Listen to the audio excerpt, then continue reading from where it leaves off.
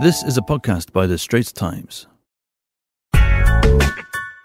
Welcome to A Game of Two Halves, a sports podcast by The Straits Times. A couple of huge games in England over the weekend, and also a busy few days for sport in Singapore as well.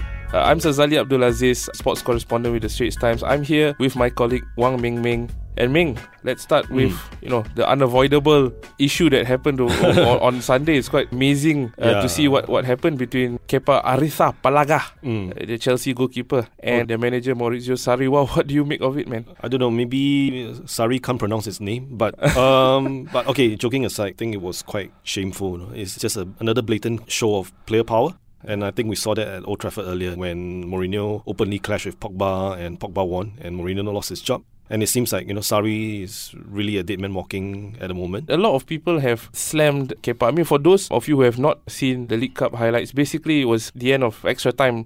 The game was headed, the League Cup final between Manchester City and Chelsea were heading to penalties. Kepa was injured for a while before that. Yes. Sarri thought he had cramps, wanted to take him off for Willy Caballero. The substitute goalkeeper was already on the touchline and Kepa refused to come off. He signalled. He said, no, I'm good. Sarri lost his cool on the touchline, right? He was really upset. A lot of people have said, Kepa should not play anymore for Chelsea. What do you say? The problem wasn't that much the miscommunication. I mean, it could have happened in many games where the player feels that he's fit enough to carry on.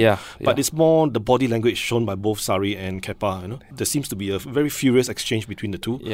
The other Chelsea players certainly weren't trying to tell Kepa to go off or they weren't moving towards Sarri to persuade him to keep Kepa on. So there does seem to be a very clear division in the team. That's a good point you mentioned because it does not seem like there was confusion on the touchline. Let's say they weren't clear what the other was saying. It would have been a look of confusion on both players' faces, but this was, or rather both faces of Sarri and Kepa. But here is Kepa just telling his manager, hey, relax, I got this. When the manager is saying, come off. And for all you know, it could have been a tactical decision, like we saw Louis van Gaal at the World Cup, just before penalty shootouts. So for Kepa to refuse to come off, it's a blatant case. It's mutiny. Because I think if you look at Manchester United case, Mourinho refusing to play Pogba and openly criticising him, and you see similarities in Chelsea because a couple of weeks ago Sarri was openly saying that I don't know how to motivate this boy. So from that point I think he lost the dressing room and everything exploded last night. Obviously to not do well in the league over a couple of months is one thing, but to lose in such circumstances in the League Cup final in such a grand stage, it must hurt doubly bad. If you were Roman Abramovich, you're up there on the stands. I don't even know if he was in the stands, but you're looking up from above and seeing all this take place. What would be going through your mind and what do you want to do to fix it? Probably there are two ways to answer this question. The first way is, if I am really Roman Abramovich, I'm going to sack Sarri. I mean, Antonio Conte was, to me, a perfectly good coach. He preaches about discipline. He had a clear philosophy of how the team wanted to play. It's just that the players didn't fancy him and they didn't fancy the discipline. Apparently, he took away ice cream from the menu. And so player power won. And we are seeing a repeat with Sarri.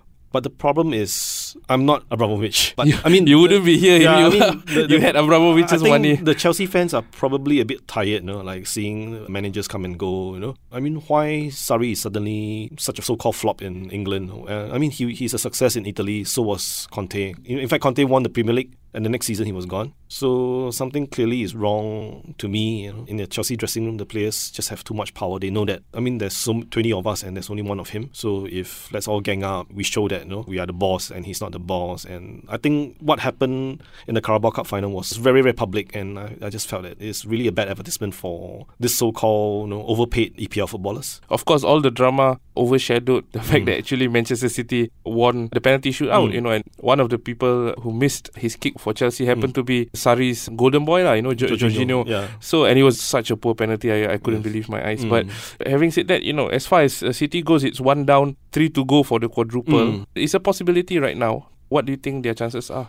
So, Guardiola knows what he's doing and he has a big and strong squad and the players love him, they want to play for him. He has improved a lot of them. I think the best example is Raheem Sterling. And there's just 1 point between them and Liverpool. I think anything can happen from now till the end. Yeah, you mentioned Liverpool. They were given a boost before the League Cup final, at least in their Premier League title bid, by the fact that Liverpool drew Manchester United. I think it's their 3rd draw in 4 games. Yes. Why is the Ritz machine that looked so irresistible before the new year, why is it sputtering now? It's because I think opponents have wisened up to them. They are packing their defence. Even United, who's been playing attacking football under Solskjaer, you look at what happened in the last 10 minutes. Practically the whole team was back in their own half, especially after they lost 3 players through injury. So, yeah, I mean, Solskjaer, he loves attacking football, but he's also a practical man. Well, I was amazed because, after 25 minutes, Liverpool played against Andreas Pereira and Scott McTominay for 2/3 of the game, and they couldn't overpower them, which I was quite amazed by. I thought the fact that those 2 youngsters were holding the fort for Man U in midfield, I thought Liverpool would have wiped the floor with them. But you mentioned they couldn't really get going in attack, with Man U being very disciplined and organised. Is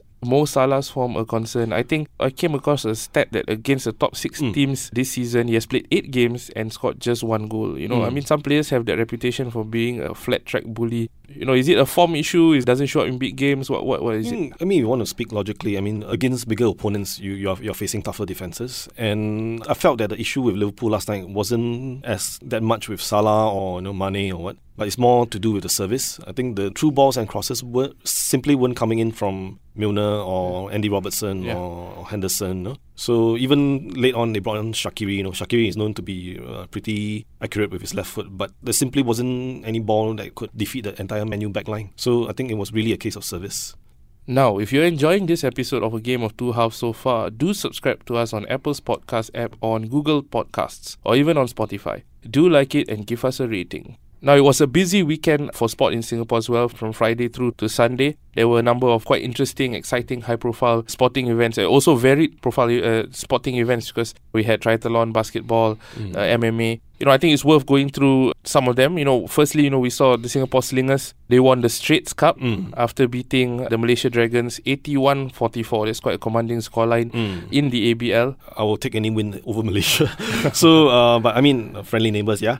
But we won the Straits Cup 3 times in a row, and I think it really augurs well for the Slingers for the rest of the ABL season. They are currently 2nd, and they are on track to finish 2nd. So there are 7 games left, and yeah, I think it really looks good for the Slingers. Also, we had the Singapore Sports School defending their SPH Relays Championship yesterday at the Bishan Stadium. I was there. It was their 8th overall title in 9 years. They are the cream of the crop, so maybe it's not a surprise. But what struck me was how vibrant the school's track and field scene is. I'm always reminded of this every time I go to cover a national schools championship or the SPH Relays, and hopefully this will translate into a better showing by our elite athletes. Because the pool of talent and the potential is certainly there. Also yesterday, Frenchman Vincent Louis won the Singapore leg of the Super League Triathlon race. It's quite a cool concept. It's a 300-meter swim, a 5-kilometer bike ride, and a 1.6 km run. There are 23 competitors, and the 2 slowest competitors after each discipline gets eliminated. Even before the event has started, they have already scored a big goal by inviting Jonathan Brownlee to come and compete. As you know, Jonathan Brownlee is a 2016 Olympic triathlon silver medalist, and he's one half of the famous Brownlee twin brothers. So to have a competitor of his stature here, really augurs well for the future, and hopefully in the future we can see even more world-class triathletes competing in Singapore. Yeah, I think particularly for, lesser sports with lesser mass appeal, like triathlon, like, Ironman competitions. I guess having world-class competitors and big names does add some stardust to the competition and creates excitement for the locals to want to come out and support and watch, right?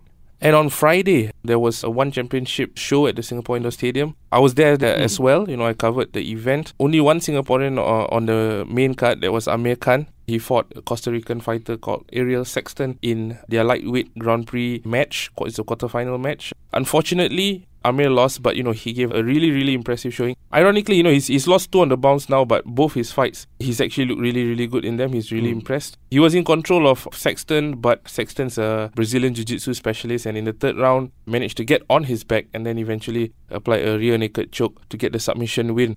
Like I said, it was quite an entertaining show, particularly surprising because it wasn't a card stacked with star power. There was no Angela Lee, there were no MMA world titles up for grabs, and there were no new big names. They signed a few athletes from the UFC.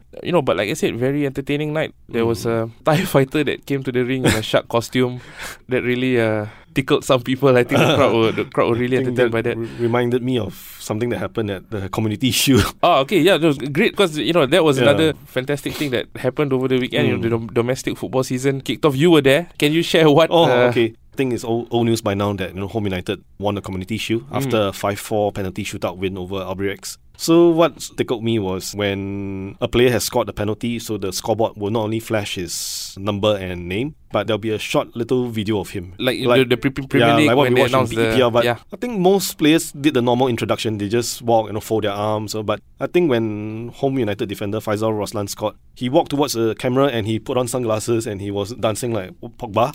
So I thought that was pretty funny, but quite daring of him to do. Faisal Roslan isn't one of those so-called senior players. I think he's 21. Yeah, very young player. Yeah, very young player. I'm looking forward to more. Yeah. So how was the standard of football, the quality of football on display? Goalless draw, but same like Man U, Liverpool, and Chelsea, Man City also, I guess. But how was the football? Okay, if I were to sum it up in one word, it would be gritty. Very, very physical game with neither side, having a clear advantage. But what is for sure is Albirex look weaker, and it's very debatable how much of their perceived weakness is down to the new rules, because under the new rules Albirex have to sign at least 4 local players, and by the way Albirex have signed 6, so out of the 6, 2 of them have to start the first 45 minutes. And against Home United, Albirex started with 2 18-year-olds and they played right midfield and left midfield, and they struggled. I mean, they work hard, but they clearly struggled to challenge the experienced professionals that Home United have. Even before the game start, you're already at a slight disadvantage. So I think it will be something to keep track of in the forthcoming season. I think Firas and Zamani were the players that started. I know completely exactly what you mean, because I was on the touchline when they played their last preseason game with this, I think it's the same lineup. It was a 4-0 defeat to Tampines. And when I was watching the game, I was struck by 2 things that you mentioned. Albirex didn't have that cutting edge that we are so used to over the last 3-4 years. But also, at the same time, Tampines looked really, really, really good. Honestly, Jordan Wett and Megumi really tore the 2 local players apart. And having said that, they did only play with 1 under 23 player, and in the SPL they need to play 3.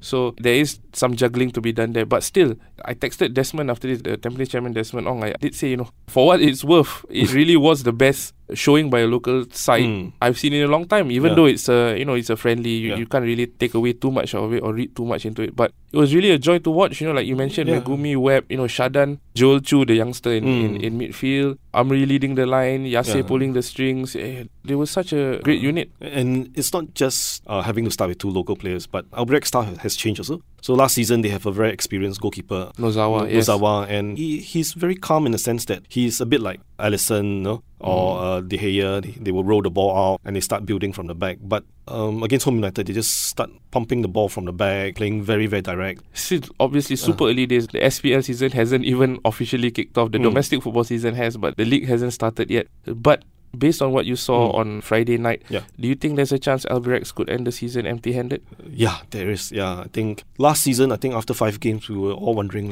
what's going to be the winning margin of the championship, But I think now we are all wondering who could be the new champion, and I really, really, really think that there's a strong possibility that we could see a new SPL champion. And on that note, there's the final whistle, bringing to a close a game of 2 halves. Thanks, Ming. Thank you. If you enjoyed the episode as much as we did, do subscribe to A Game of 2 Halves on Apple's podcast app, on Google Podcasts, or even on Spotify. Do like it or give us a rating. That was an SPH podcast. Find us on iTunes, Google Podcasts, and streaming on Google Home. Do send your feedback to podcast@sph.com.sg. You can also check out more podcasts on various topics at straitstimes.com and bt.sg.